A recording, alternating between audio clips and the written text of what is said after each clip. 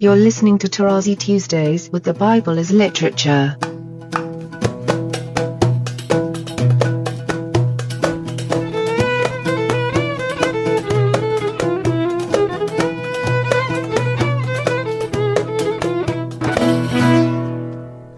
Hi, this is Father Mark Boulos, and you are listening to Tarazi Tuesdays with the Bible as Literature podcast. This week, Father Paul concludes Genesis chapter 18, noting the self-righteousness of Abraham. I am delighted to introduce Father Paul on the Bible as Literature podcast, Tarazi Tuesdays. Then the Lord said, because the outcry against Sodom and Gomorrah is great and their sin is very grave, this story will prepare you to really be convinced at the end that the goodness of God towards Abraham has nothing to do with the fact that he is the good guy, because in a few verses he's going to commit the ultimate sin way before Job, that he wants to outdo God in righteousness and goodness. Okay? One more time, Sarah was put in her place, and now Abraham is going to be put in his place. I will go down to see whether they have done altogether according to the outcry. You see the justice of God. He has to check himself on what is going on. So the men turned from there and went towards Sodom, but Abraham still stood before the Lord. Remember, you see, now we have the split between these two men, the witnesses and the Lord. So we do not have a trinity here. Then Abraham drew near and said, Wilt thou indeed destroy the righteous with the wicked, the Saddiq with the Rasha? These are two technical words. Saddiq is the one who is legal according to the tzedakah. Like dikaios in Greek is from diki, the justice. So you're very often, I draw the attention of the students. What's a righteous? He is the saint, the good man who does. No. Saddiq is a word that applies to the declaration by the judge about you. You cannot declare yourself as a Saddiq. And Rasha is the opposite. They are classic in the book of Psalms. Usually they are translated as righteous, and the other one is wicked, which is more powerful. Usually Ra is the evil, Rasha is the wicked. Rasha is also the opposite of the straight, erect, Yashar, straight, like a ruler. Okay? So here we hear that God would not do that. But Abraham started playing on this.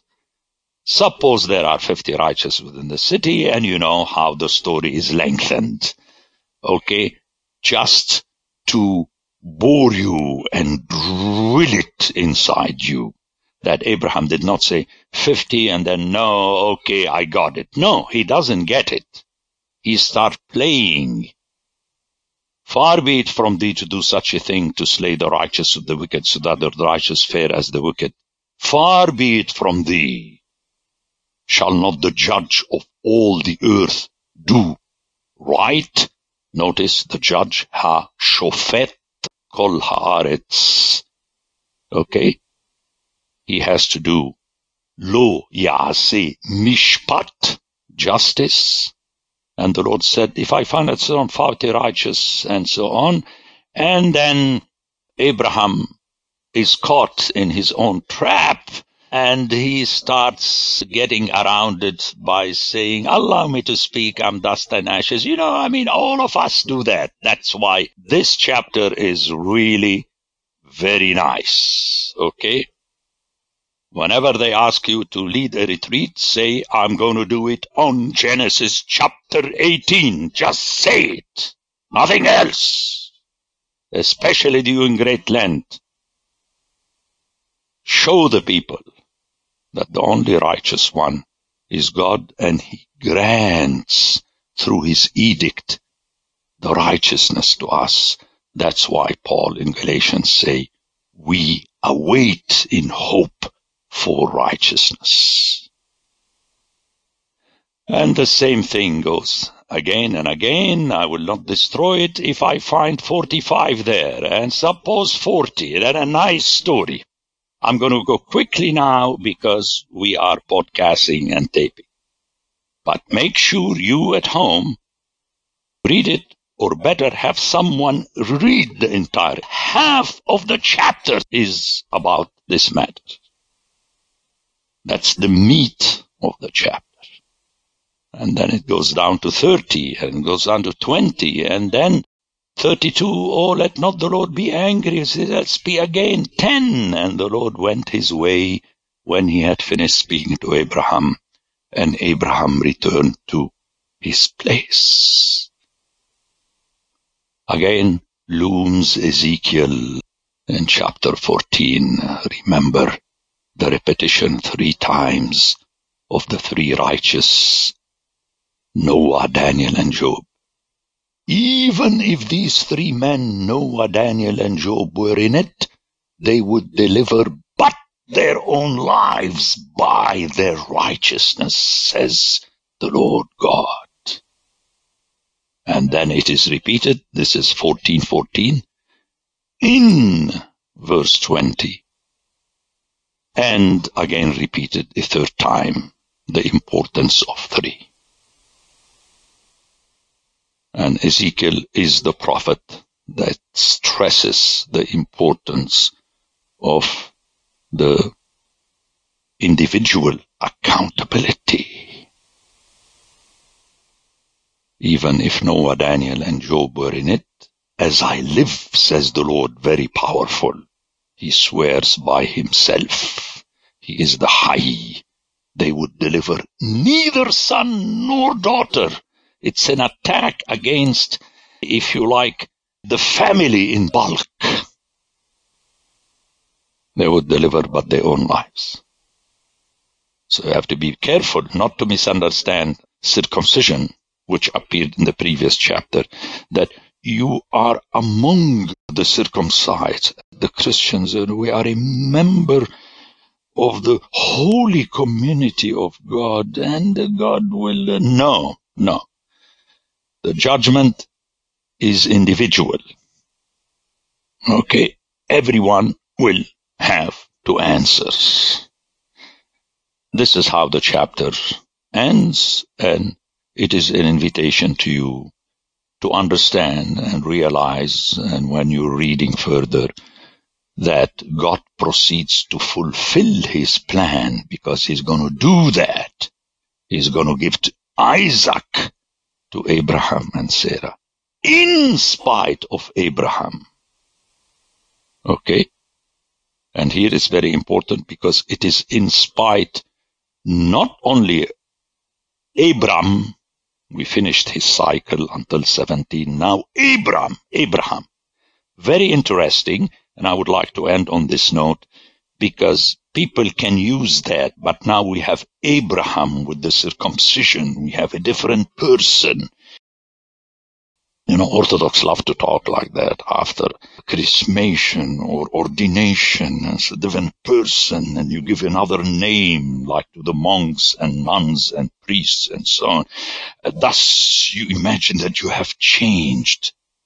But the Bible tells you, whatever your name is, you are still the same.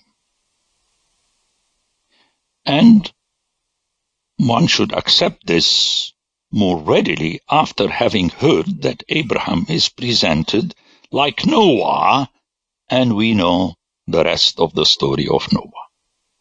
So, I know people say, bring Paul in Paul got the message that self-righteousness is an oxymoronic statement. The quintessential self-righteous is Job. Because he was convinced that he didn't do anything wrong, his conclusion, thus I'm righteous. But that's not the meaning of the word Saddiq. You have to be declared righteous by God. And let me go back to one of the central verses, that I'm doing this to Abraham, so Abraham would command his children after him to keep the way of the Lord. And only then the promise of God will be implemented. And I said that with this, we are into the new covenant of Ezekiel. In verse 12, you mentioned the connection between Sarah and Zion. Sarah laughed in her midst. Usually in Hebrew, when someone speaks to themselves or laughs to themselves, it's to their heart, belibo. But here it says bikirba, which is in her midst, which sounds like the expression of a city. Then the second thing within the same verse is when it says the translation, will I have pleasure?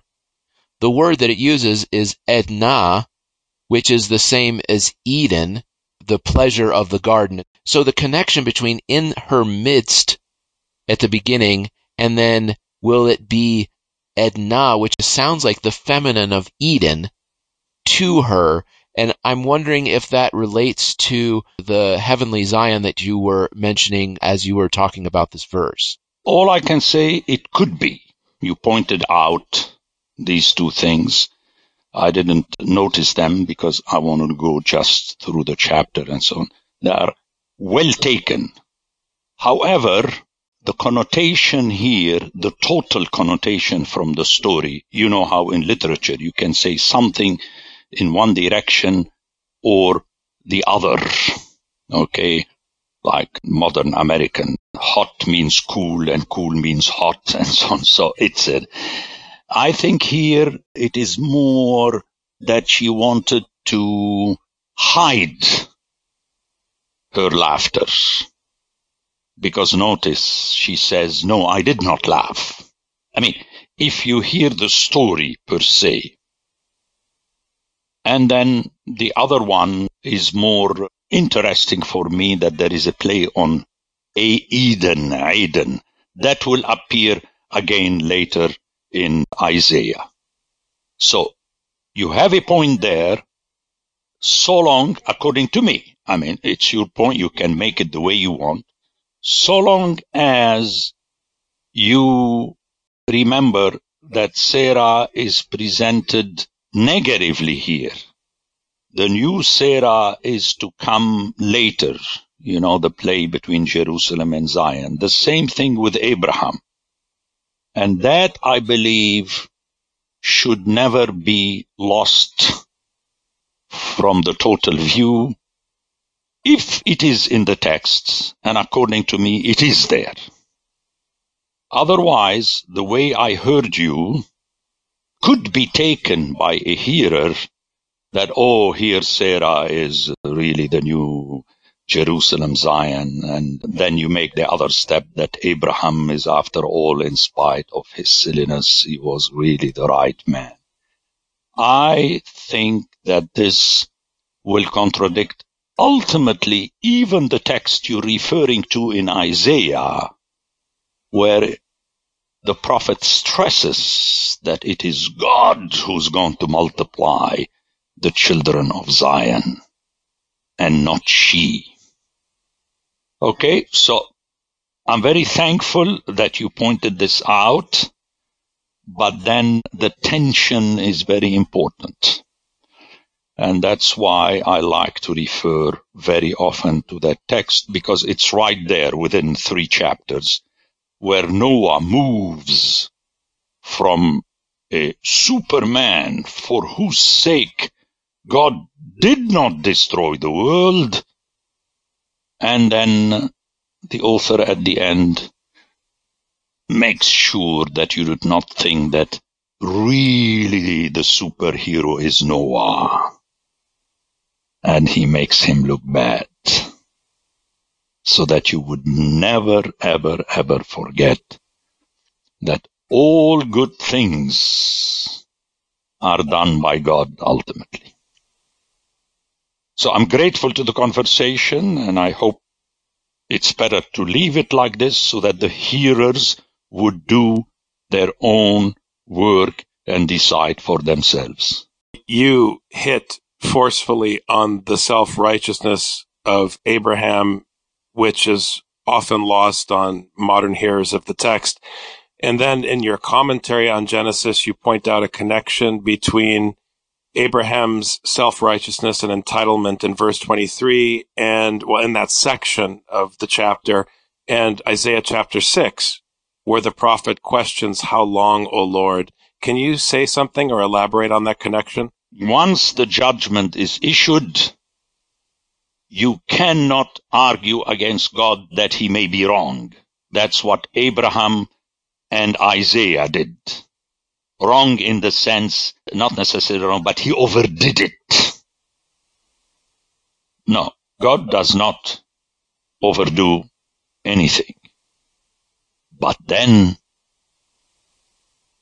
he's still in control. Notice how in Isaiah you have at the end thrown something which is oxymoronic, meaning that when you have two trees that you want chopped, you ask someone to chop them with the hope or the intention that the stump would not grow into another tree. That would be silly. Why are you paying money to chop down the two trees? A stump is just a sign there was a tree there.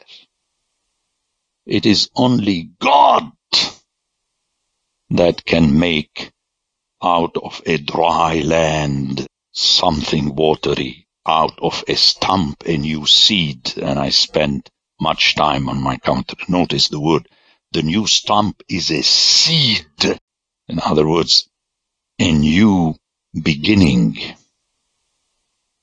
But it gives you hope because it's the stump that is the seed. Because very often we like to imagine that the old generation disappeared, now we start anew.